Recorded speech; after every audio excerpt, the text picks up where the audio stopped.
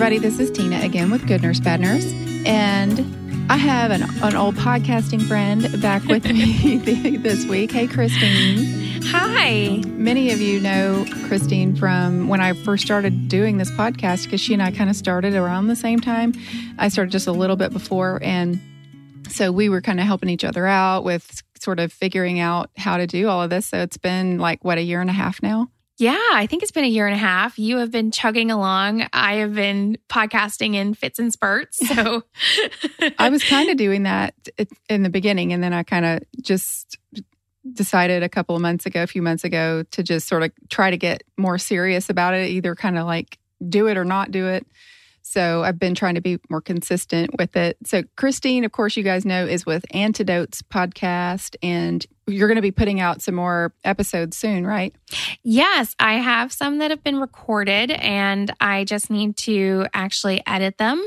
You know how the healthcare schedule gets in the way of everything, yes. Especially fun projects like podcasting. So we haven't, in the news story, typically we just talk like 10, 15 minutes about the story. I feel like we could talk for hours about this because, number one, it's scary. Like there's so many parts of it that are so scary.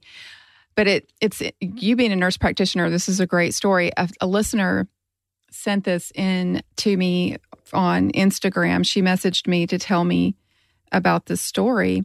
We spent like an hour just talking about this beforehand, and we're like, oh, maybe we should record this. I know. It's just, I wanted to be like, hey, did you just kind of get a feel for where you were? And then we just kept going talking about it because it's crazy. So thank you, Mary, for sending in this story. It's really fascinating.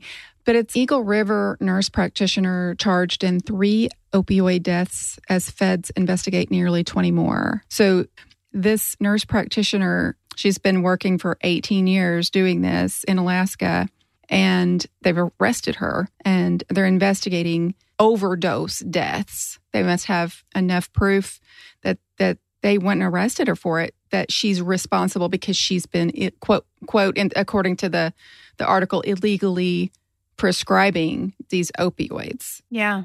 There's so much to unpack and to consider with that. I mean, of course, our knee-jerk reaction as any prescriber is to be like, oh my gosh, how can we be arrested for the death of a patient? Any adverse reaction for a medication is so terrible and heartfelt, and it would just destroy me emotionally. I can't imagine. But then at times there are criminal prescribers. And when it comes to opioids, we got into the opioid mess for a reason. Yeah. And, inappropriate prescribing is the most benign way to word it. Straight up malicious prescribing is probably a better way to say it.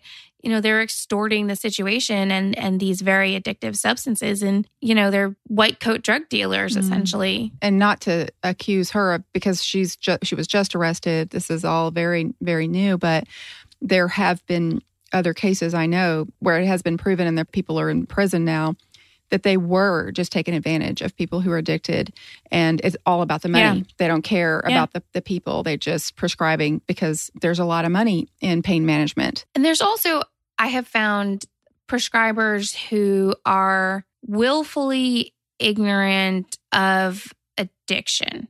I found that to be a lot more of an issue once I've gotten into practice. I used to work in addiction medicine, and when I worked in EMS, so I saw a lot of overdoses, and I've seen a lot of people. I've seen several providers, especially like in primary care, where they work in more affluent areas, where they're much freer with the medication because they're like, oh, well, rich people don't get addicted to drugs. I mean, it's much easier for someone, a patient of means, to hide an addiction or maintain an addiction without that kind of spiraling damage to their social life and their job function and all that kind of thing. So the prescribers are saying, oh, well, I'm just treating their pain. I'm just maintaining. Nothing's bad happening to them. They're still a successful attorney or whatever. Mm-hmm. And so that the prescribers kind of they rationalize the over prescribing this way. And I'm not saying that everyone does this, but I've seen these examples firsthand, and that's usually the reason that they're giving. Yeah, so it's kind of, I can sort of see that happening. So she had been prescribing methadone, oxycodone, hydrocodone, and you had remarked about illegally prescribing them. Yeah. The way I have seen illegal opioid prescribing, this is always such a tricky thing to word. I have seen people who have inappropriately prescribed, and a lot of times it's not the right follow-up, or they're just writing a prescription and the patient's not coming into the office for an actual visit, or they're dating their prescriptions out, or you mail them their prescriptions or something. That would be how I would imagine. That is considered illegal because they're trying to get around the regulation. Yeah, she's legally allowed to prescribe prescriptions, but she's doing it in an illegal manner. There's not the right documentation. She's not seeing patients face to face. She's probably not documenting pain or, for pain management. I've never worked in pain management, but from my limited understanding, you have to check urine drug screens or drug levels for certain things, make sure that they're not using other illicit substances, that they actually have the substances in their bloodstream, because what if they're selling it, Good point. Why are you coming back for a refill if it's not even in your system? Right. And then sometimes if you're prescribing that amount of narcotics, your facility may and probably should have things in place, like especially methadone. Methadone is in the lower 48, administered through a clinic. It's usually daily dosed. Only very, very stable patients will get take-home doses. But in Alaska, you can get methadone, and I just learned this yesterday, without a methadone clinic. They can just prescribe it at a pharmacy, and it's managed differently. But that makes sense for Alaska, because obviously that patient population, it's so remote. There's such limited access to care.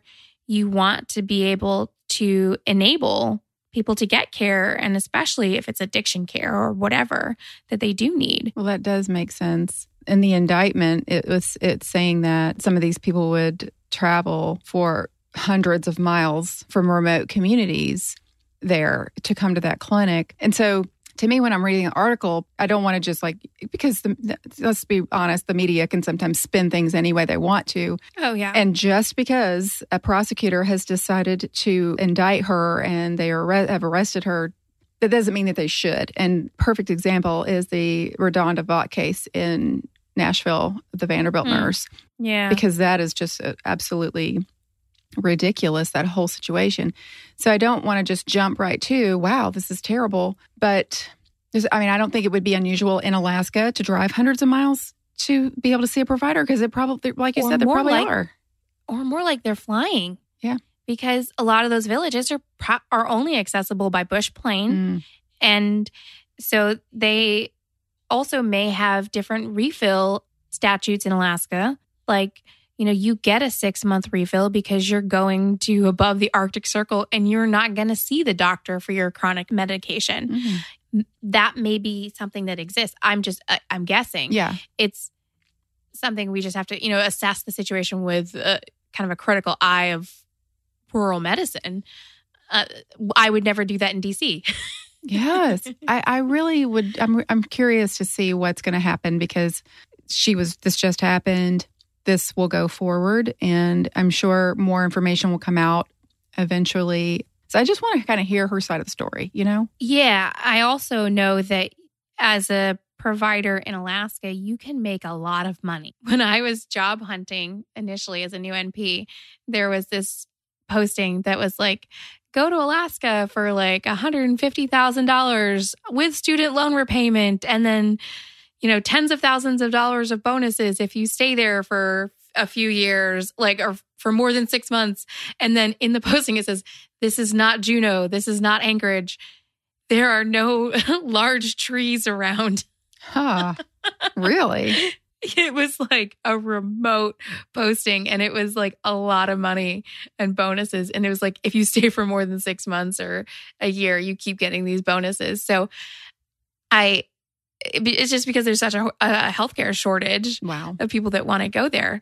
So if you are a ethical and compassionate, experienced provider, please go help the people of Alaska. They definitely need you. Yes. Definitely. Sounds like it for sure. And go pay off your student loans. So I guess we'll move on from that story and maybe keep an eye on what happens as that progresses. Yeah, I'm also interested in, just real quickly, the patients that she has. I'm sure she has a huge panel, and yes. You don't want to abruptly stop those medications, whether they are for illegitimate or legitimate purposes, because that's how you end up getting people on heroin and they overdose because they go to the street looking for them. Those need to be tapered very slowly, very carefully, and managed very appropriately by a clinician. And my heart goes out to those other people, whether or not they were, being prescribed appropriately. That's, I do feel for them. Yes, that's a great point, Christine, because they're going to suffer because of this, I'm sure. Yeah. So this bad, as if we weren't, I feel like we were almost doing a bad nurse story there, but which that's kind of how the news stories are. Inconclusive bad nurse practitioner. Yeah, we don't know yet.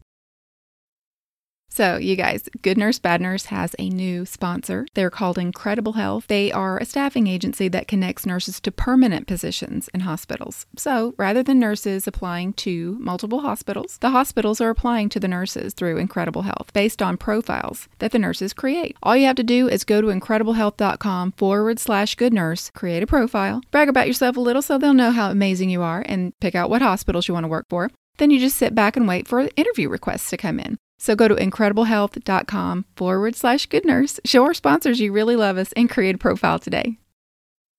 This next story, our bad nurse story, in this case, there's sort of a crossover between the fact that she's a nurse and the fact that this is in her personal life. So this is about Kelly Ripstra. She was a pediatric nurse and she was working at Texas Children's at the time, and when she had her daughter, Rachel. She was born in August 2009. So this was 10 years ago that it began. So her daughter's born in August of 2009. By October of that year, Kelly started reporting to Rachel's pediatrician that she was having acid reflux and spitting up her milk. Now, this is very, very common for babies. And a lot of times, pediatricians will diagnose colic and treat it with like Tagamet or something like that to treat acid reflux because they think there's a connection somehow. Have you ever heard of that? I've heard of it. I do not have children, and I'm a family nurse practitioner that has only really ever worked with adults. So I will defer to you as a mama. Yeah, and that's the only thing. That's the only experience I have is the mom side of it. But that I do have a little bit of experience. My youngest son literally had this happen. He had colic. It was so bad. And when I took him to the doctor, they just said, there may be an immature sphincter, their esophagus, where their esophagus meets, the stomach, and is maybe not developed. And so some of that stomach contents can back up and it just causes pain, and then they get irritated. So we treated Levi's colic with, I believe it was Tagamet. I remember mixing it up and having to give it to him in this little syringe. So when I started reading this, that was immediately what I thought of was, I wonder if Rachel was having colic, and then she had to take her to the doctor and was like frustrated, like, she will not stop crying. And then they start treating it with, treating acid reflux. Well, but then there were times when I kind of went back and forth because we would use it exactly the way we're supposed to, and then we would still struggle with the crying. So I don't know if they really know or if they're just like, here's something we can give to these moms and dads it's just so hard. Who are pulling their hair out. So I do have a lot of new moms that listen to what advice I would give to you, just as kind of like a little aside as a mom, is advice that it was actually given to me when Joel, my 20-year-old, was really a baby. There are times that you go through where you just think, this is so hard. Being a mom is so hard. Or sometimes it's not that they're crying. Sometimes it's just different phases that they go through. So one thing that this person said to me was, whatever you're going through with your baby or with your child, those phases just last. They're very temporary. They only last a very short time, and they're on to something else. They'll move on. You will get past it. Postpartum depression is very, very real. So it really is. Yes. If you're struggling with this, if a baby has colic or has issues like acid reflux, it could induce postpartum depression or exacerbate it, make it worse. So all of these things, I just want to say, obviously get help for it if you feel like you're struggling with postpartum depression, but also remember that these phases are very short. They're very short-lived, usually a month, 2 months, and they'll be on to something else. And you'll hardly remember that time that you were going through. So just try to be patient. And I'm really sorry if you're going through that right now because it's hard. This is a sidebar, but we live in a townhouse and our neighbors had a baby. That child is so colicky. Oh, those poor parents are just ripping their hair. I feel so bad for them. And my boyfriend's like, do they all yell like that? And I was just like, so we're going to hold off having kids for a little while. It's the best birth control ever. Right. It's right next to our bedroom. So this is how this whole story starts. With Kelly and little Rachel, and they're thinking it's acid reflux. Her pediatrician refers her to a pediatric gastroenterologist. So it got so bad that I guess the pediatrician felt like, well, this is definitely not working. The GI doctor increased her reflux medication. So apparently he concurred with the pediatrician and felt like, yeah, that's probably right on the money. There must be some sort of issue. He put her on a milk protein allergy diet. Kelly continued taking her back to the doctor because she said she was vomiting and had diarrhea. So now we've moved beyond obviously just, an acid reflux issue or colic. Vomiting, diarrhea, there's no way that's normal. Something is definitely wrong. Yeah. The doctor, that GI doctor, put her on some more medications, changed her diet again, ordered some tests, endoscopies, colonoscopies, biopsies. All pretty invasive testing. That had to have gotten to the point that the doctor was like, we need to figure out what's going on. Because if a baby is vomiting and has diarrhea, they're not going to be able to thrive. They're not going to They're not getting the nutrients that they need. They're going to, all of their electrolytes are going to be thrown off. They're not going to be able to gain weight. Yeah. And so this doctor knows that they have to figure out what's going on. Well, by April of 2011, so we're going on almost 2 years now, 2-year-old, she's not gaining weight the way she should have. The GI doctor was concerned, of course. So he decided to put an NG tube in. So Kelly could give her supplemental food and medicine right into her, goes right into the stomach through that tube. So according to Kelly, she's still vomiting. Now, I'm a little confused here. When I first read this, I thought if a child is vomiting, how is putting an NG tube, unless it's going to go post-pyloric, how is that NG tube going to help anything? You're going to put it right into the stomach. How's that different? If you can swallow and it goes into the stomach and it comes right back up as, emesis, how is that different? It goes into NG tubes, into your stomach. It's still going to come right back up, is it not? Well, maybe the vomiting is because it's, something like esophageal, like there's an esophageal stenosis or there's some kind of peristalsis issue. Okay. And maybe the gag reflux of it going down through there is what's triggering the vomiting. Also, when you're vomiting that much, it's irritating the esophagus. So if the food is not going down, passing through it, it's not going to be irritating it down. So maybe it's helping decrease inflammation going down and giving the esophagus a little bit of a break. Yeah. If you're still vomiting, I'm guessing. It's also more concentrated nutrition, higher calories that they can calibrate and as opposed to just giving her something. Well, when she was still vomiting and still not able to tolerate that intake that she was getting through the NG tube, he had a Mickey button. Yeah. We've always called it a Mickey button, the little button, instead of what we would see on an adult patient, like a one of the large standard peg tube type things. But he did have this installed, which is just it's a little tube that comes right out of the abdomen there, right through the skin. It's a direct access into her stomach, and also a line that would actually go, well, actually in November 2011, they put in the G tube that goes right into the stomach. Mm-hmm. They also put in a central line and started giving her TPN. This is something that, to me, this is very serious. It's a big deal. Central lines are a huge source of infection. We try to get them out as fast as possible. You don't want people having central lines. And TPN, there are lots of issues with TPN.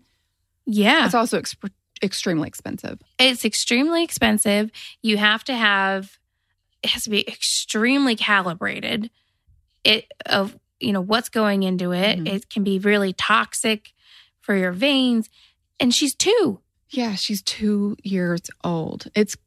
This was so shocking when I was reading the story. I was like, wait, 2 years old? And this is what we've had to get to?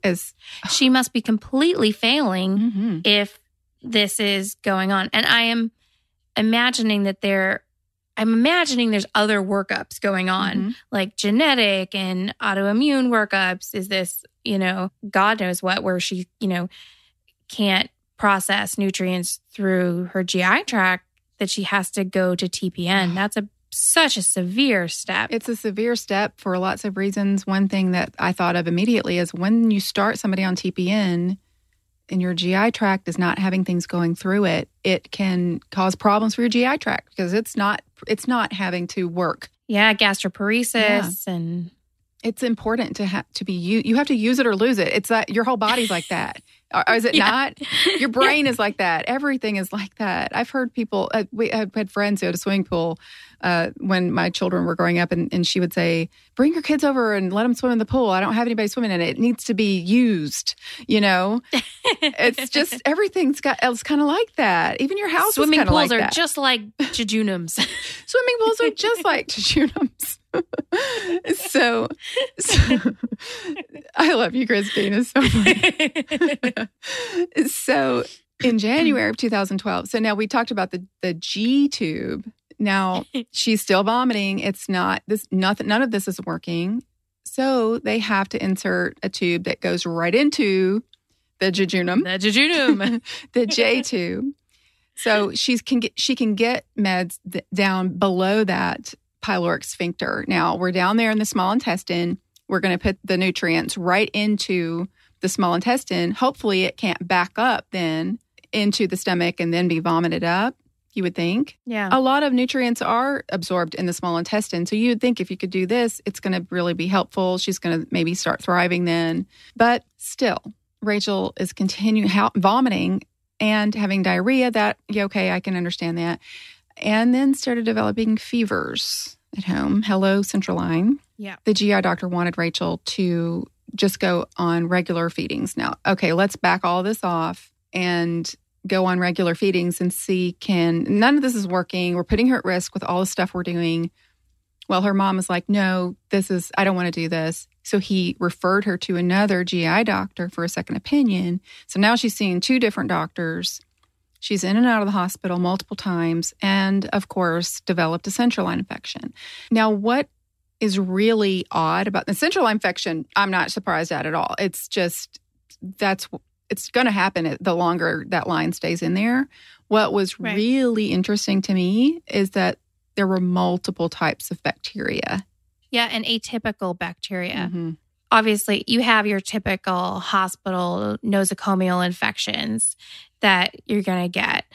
But if you're seeing something that is not from a hospital, that's a real big red flag. Yeah, and the doctors were definitely looking at this like, what's going on here? Because it's one thing for her to have GI issues. Now all of a sudden she has a problem with infections.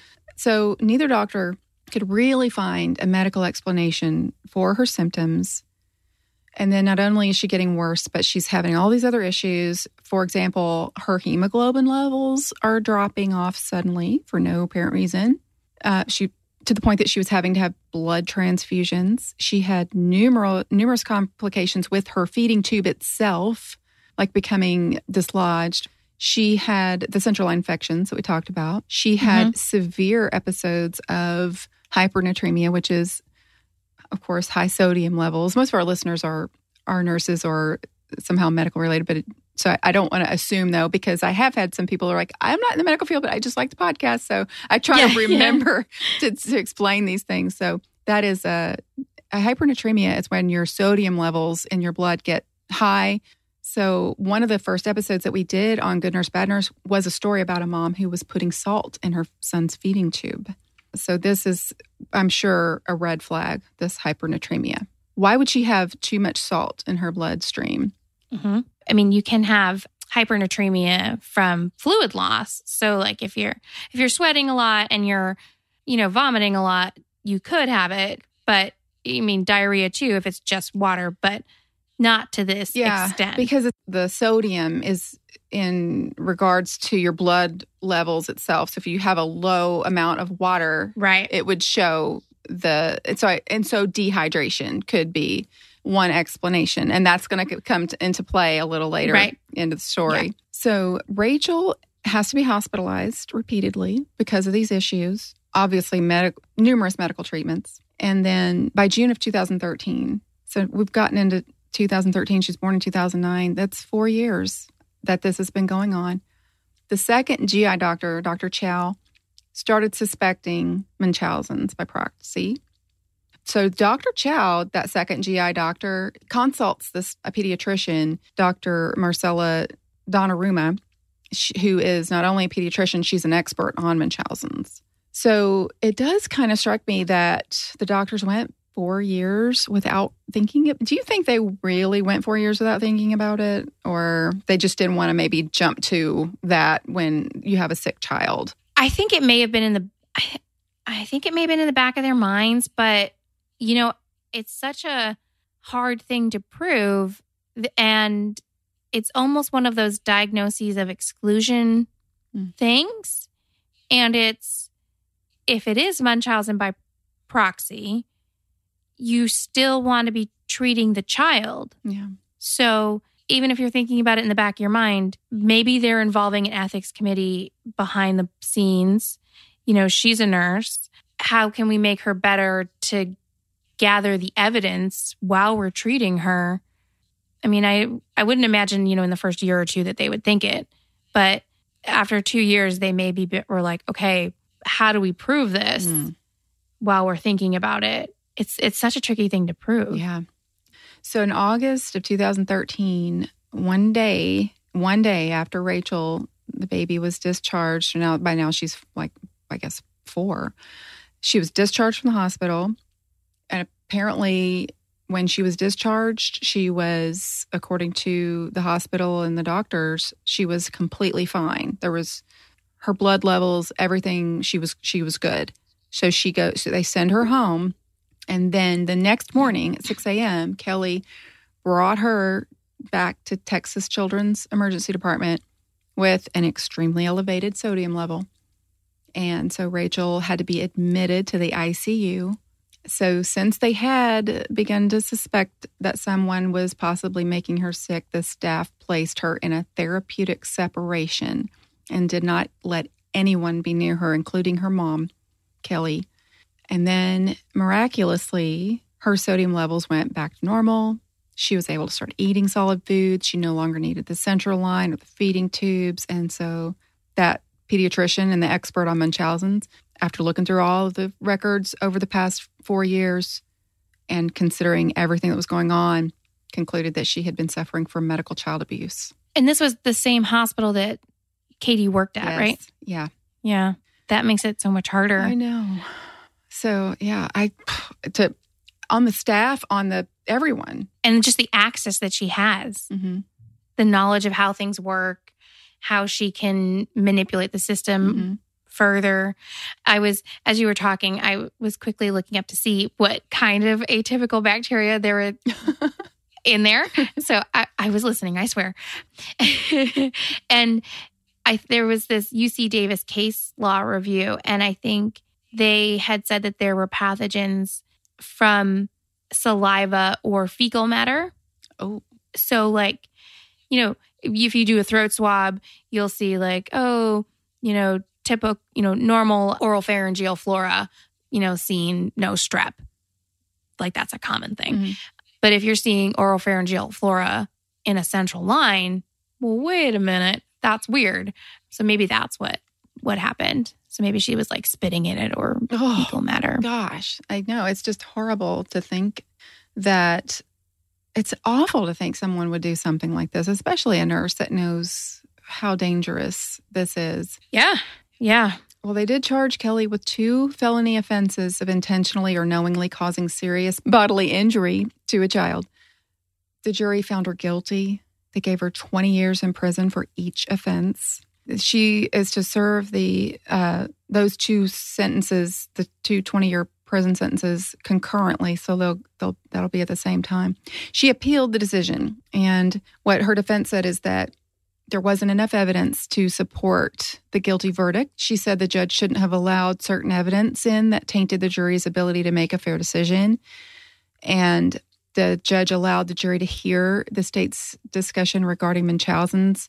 When they were selecting the jurors, they were asking questions like, are you familiar with Munchausen's by proxy? Things like that. So during the voir dire. Right. And so they're saying, well, her defense was saying, well, that's just automatically putting that into their minds, and that shouldn't have been allowed. There was Facebook posts that Kelly made, and that's pretty much just her going on a Facebook, maybe posting pictures of the baby and talking about how hard it is or how sick she is or whatever, and then people commenting about that. Yeah. So they're saying, the state was saying, look, this is why she was doing this, because she wanted the attention. She wanted people to feel sorry for her for having a sick child. And so Kelly's defense on the appeal was saying that shouldn't have been allowed in. Right. They said there was no evidence that Rachel had been poisoned with salt, but rather that, like you said earlier, that she was dehydrated, and that was a misdiagnosis, was not salt poisoning. She was dehydrated. They also said that Rachel was being over-medicalized, and that's why she got better when she was separated, and they stopped medical treatment. So the doctors were what the defense is saying is the doctors had overprescribed remedies that were either hurting her or making her more sick. So she got better when they stopped the treatment, or got better, just got better on her own. And put her into medical isolation. Mm-hmm. Yeah. But that is obviously not true, because then sodium skyrockets when she goes home. Well, right, because everything was normal when she left. And then within less than 24 hours later, she comes back with her sodium extremely elevated. So I would also wonder what her chloride levels were, because if she's being poisoned with table salt, that's sodium chloride, right? So, or sea salt or kosher salt, that's all sodium chloride. And then also most table salt, the fine stuff, is iodized. So I wonder if there was like elevated iodine levels. If you guys cannot tell, Christine is an excellent nurse practitioner. She is so extremely smart. And I am a rambler. No, and the reason I know this, and she and I don't even live in the same state, but we're in a lot of chat groups together, and I've seen her responses to people asking questions about things, and all of her answers are always extremely well thought out, and she can just go into such detail that you're just like, wow, she gets all this stuff, and you also know that she thinks very detailed about how to look at a situation. I mean, it's true, and I also know, because you're sort of like my out-of-state telehealth practitioner, because I'm always messaging her about, my husband has this place on his eye, and oh yes, and she's always right. Like whatever she says, as soon we'll go to our PCP or something, and in one case, I never got to ask you about that. Oh, yeah. Well, we'll chat later. Yeah, my husband just went through this whole thing over the summer, and Christine she was the first person I went to because it's so easy. I'm like, oh, I'm sorry. I hate to do this to you again. But, and she's always great. She's like, it could be this, it could be this. And then we went to like 4 or 5 different practitioners within like 2 weeks. And we were sent all the way around a loop of like, it could be this. Here, take this medicine. And we go to someone else. No, that person was wrong. Take this. No, that person was wrong. Take this. And we ended up in the hospital, and we did end up finding out what was going on. And he was fixed. And it's my husband. So I know he doesn't care me talking about this, but when it came right down to it, Christine was right from the very beginning. Yes. So I never even got follow-up. So, oh my gosh. So that's what's so funny about it. Oh, your poor husband. Well, I'm glad his eye is better. Yeah. When it comes to eye stuff, yes, so scary. Yeah. So, and I know you guys can tell that she knows she would be right on this, right from the beginning. So Rachel's defense, they're pulling out. They have to. That's their job, right? Then sometimes we're hard on these defense attorneys, but they have to do their job in order for innocent people who are being charged with something that they didn't do, who are being accused of something that it's just a complete, for whatever reason, it's not true, and they definitely didn't do it. You want these defense attorneys doing their job to the very best of their abilities every single time. So that's what they're doing here. They're trying to come up with, and they put their experts on. They have people the doctors that come in that say this baby could have been dehydrated. It could have been this. It could have been that. And they testified about all of these things, that it's possible that her symptoms were consistent with what they were calling mitochondrial disease, and that her condition improved because the over medicalization was stopped. So, as far as the sodium levels go, the state said that when Rachel was discharged from the hospital, when we were saying this earlier, that the fact that by 6 a.m. the next morning her sodium level went so sky high that the only explanation for that, the pediatrician who's the Munchausen's expert, she said the only explanation for that would be salt poisoning, because she didn't even have time really to become so dehydrated that her salt levels would have been that high. Yeah. So Kelly's the only person who was with Rachel from the time she left the hospital completely fine until she took her back the next morning with a spike in her sodium level. Rachel, also the fact that Rachel suffered many complications with her central line catheter. They said there was unusual damage to the line, which caused the line to leak, and all the different infections that were suspicious based on their timing, frequently occurring shortly after hospital staff informed Kelly that Rachel was going to be discharged from the hospital, the types and quantities of the bacteria that were discovered, her feeding tube being moved out of place many times, her hemoglobin levels dropping several times, which could be explained by someone withdrawing blood from her central line. I mean, that's horrible to think about. Sometimes I'm just like, what in the world? So someone sitting there hooking a syringe up to that baby's central line and drawing out blood. Sometimes when I'm taking blood at the hospital, checking someone's hemoglobin level because they have a freaking GI bleed, and I'm sitting here pulling out blood, wasting it, drives me crazy. I hate that.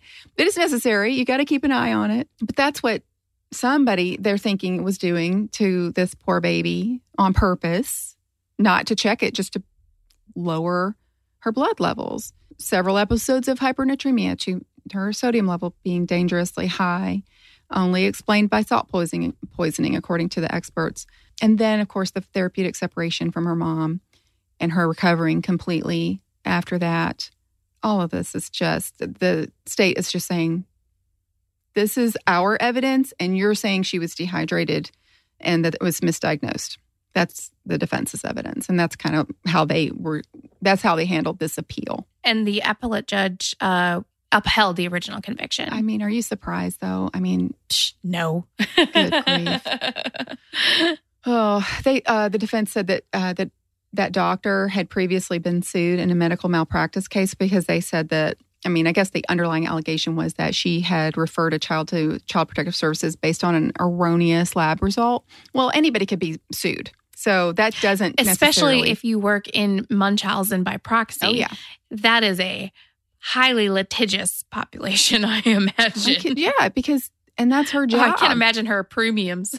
Exactly. So that does not, none of that negates that huge stack of evidence against her.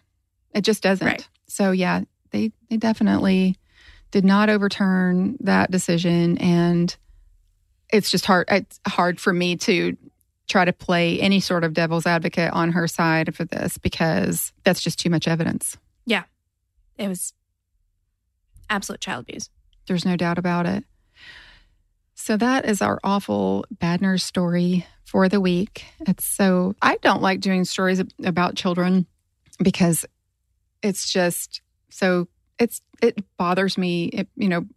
I guess the same reason I didn't want to be a pediatric nurse. I didn't want to work in OB. Someone has to do those jobs, but it bothers me so much to my core that I have a hard time. Like I just want to pretend like it doesn't happen. I just want to be like, I don't want to talk about that. That's too much. Oh yeah. It's so hard to see even like kids sick. Same thing of like why I couldn't be a veterinarian. Oh yeah. Like my dog gets the sniffles. He had dog pneumonia. Like this summer, this king was like on the couch with a fan on him, and I was bringing water to his face. The boyfriend gets sick, and I'm like, go away. Spray him with Lysol and like, throw some Tylenol at his face. Open up, catch. But like the dog, my heart breaks. I could never. Kids and animals, I could never do it. Adult humans, yeah. I'm compassionate, but it's, professional compassion at a distance.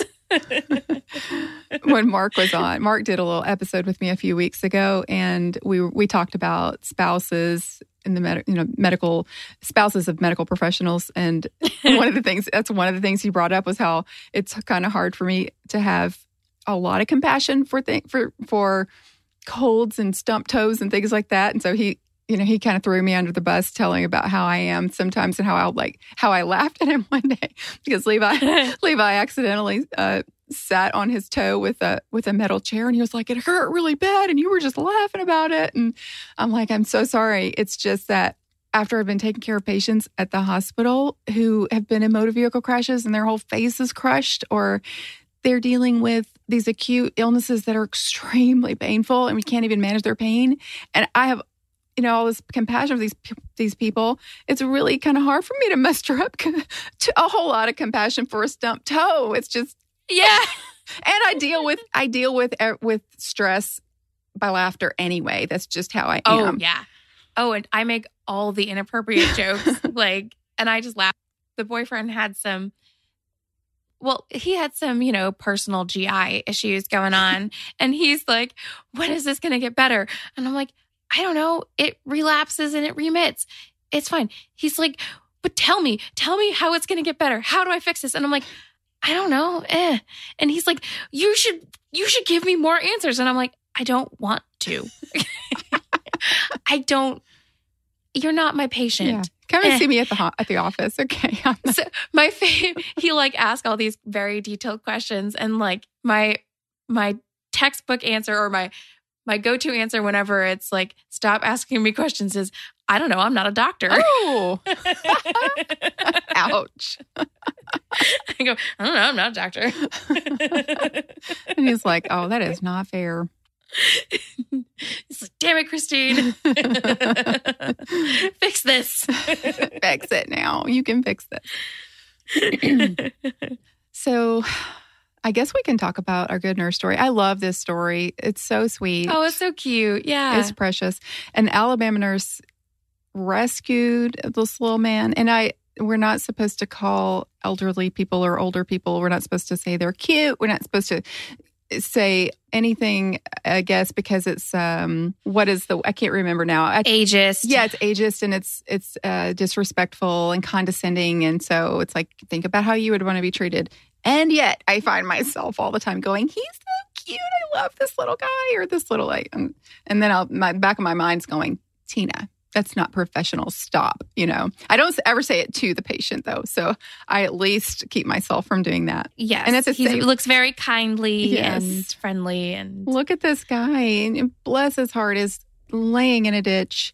Here comes this nurse, this Alabama nurse, sweet Southern syrupy Alabama nurse who, I'm sorry, but if I'm driving along the road and I see a car on the side of the road, the last thing I'm thinking is stop and help. I'm usually being like, I'll call for help for someone, but I'm usually thinking, are they like laying a trap for me? Because you've heard these stories, haven't you? Oh, so we are true crime fans. Yes. And that's how we kind of started. We met basically. And I used to work in EMS in Boston. So I am a Mass blank. People that are from Massachusetts know how that word ends. And we're known for being hardy and cold. And my joke is, I don't stop for accidents. I swerve because I don't want to get involved. And it's not that I don't care. It's that, one, I'm probably going to cause more problems by being there. And I don't want to get murdered. So, if it's really bad, I'll call 911. If it's really, really bad and no one's there, then I've stopped once. A motorcycle was crushing someone and I stopped and we took the motorcycle off of them. But that one time in the middle of nowhere. Yeah, because it's dangerous. Usually I don't stop, I swerve. It is dangerous, and you can always call for help and do things, something like that. But and that's why we highlight these people. There are people who are willing to put their lives on the line and do things like this. And she was amazing. She stopped when she saw a car on the side of the road.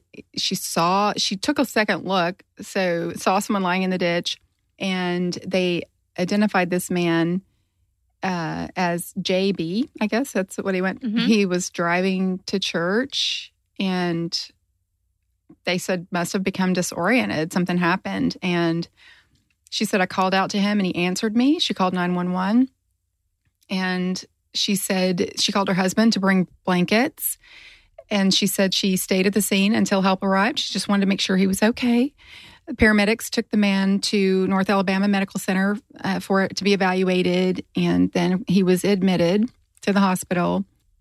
And he was admitted to her floor, right? Admitted to her floor. Yeah. I mean, I don't know what the chances would be, but it seems... I mean, how many hospitals are in that area? I don't know. I don't know. I know where we live, there's a lot. So it would be really unusual. Yeah. But I don't know where this is. Maybe it's a rural area. But she's... that's very sweet. His friend said that it's a Thanksgiving they'll never forget. I guess that's true. They wanted to meet and thank her because they said it was truly her. It was a very heroic thing that she did, because thanks to her awareness and quick thinking, they have a lot to be thankful for. I thought that was so sweet. Yeah, that is so sweet. And I wish we were not living in a world where cynical ladies like us existed. And that's a part of that is, I think, us being true crime fans, is that our minds automatically go to the worst thing that somebody could do. Because also working in emergency medicine. Both things, yeah. You know what people are capable of. One of the reasons I've always said people listen to true crime, especially a lot of women listen to true crime, is because it does let you know what can happen and what types of things. Oh, yeah. It helps you prepare yourself. And unfortunately, maybe it makes us a little, jaded and a little bit too cautious sometimes, and we're not willing to put ourselves out there. I'm not saying that I wouldn't have. I don't know. I mean, I guess if I saw a car on the side of the road like this and I looked and I could see that it was an older gentleman, and I would hope maybe that I would do what this nurse did. Her name was Tanya. I would hope I would do what she did, but she did it for sure. And so I'm so proud of her. She did it, yeah. So proud of her. Yeah. That's a happy story to end on. And it's such a cute picture. I love the picture of her leaning over his bed. And it's just so sweet. It's just precious. His bed in the leaves. Yes. Oh, my goodness. He is literally on an embankment, and just, he had been there for a long time. That's so dangerous. And this just happened in the month of November. It happened at Thanksgiving, and we've had a particularly cold November. It's been cold. So this could have ended badly for him, Yeah. Yeah. So proud of her, proud of our fellow medical professional. She's doing what most medical professionals do, the vast majority of them do, and that's being a good person, and she's a good nurse. Our bad nurse stories are the rare, the outlier. And I think it's such a testament to how compassionate and kind the majority of healthcare professionals are, because Tina really has to struggle to find stories to report on. Always. It's never easy. And that's a good thing. Yes. I'm glad. I'm so glad. Whenever I'm having to look through stories, scour the internet. Thankfully, I have a lot of listeners now sending me stories. That's really nice. And you guys, please continue to do that, because it's wonderful. I'm kind of building up a little database of these stories. So I appreciate that. So Christine, remind everybody where they can find you. So I host the podcast Antidote Stories in Medicine. It is on all of the usual podcast platforms that you are getting Good Nurse, Bad Nurse on.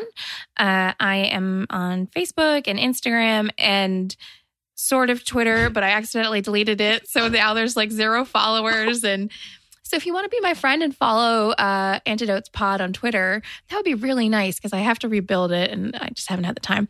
But Antidote Stories in Medicine, I share stories about working in EMS, my career in primary care, having been a nurse. I have guests on. There's going to be an episode coming out soon when I get to edit it. So yeah, Tina's been on there. We've talked before. Yes. Yeah, that was a fun episode. We'll have to do that again. I swore, and Tina had to bleep me when I came on the last time here. You were really good this whole time. You even bleeped yourself. I was so better behaved. Well, I appreciate you guys for listening, and go look up Christine and her podcast. I know you're going to love it. It's really interesting. Lots of interesting stories and fun people from all over the world. Yeah. Australia, Japan. Yeah. England. You'll like it. US. You will definitely like it. So you guys can, of course, you can come follow us on at Good Nurse, Bad Nurse on Instagram, GMBN Podcast on Facebook, and you can look us up on our website at goodnursebadnurse.com. And give us feedback, send us stories, good nurse stories, bad nurse stories, whatever you want to hear. And we really appreciate it. And I want to remind you guys that even if you're a bad girl or a bad boy, right, Christine? Yep. Or other gender affiliation that you decide. But whatever you do, be a good nurse. Or nurse practitioner. That's right, too. This ending is going to start getting so long.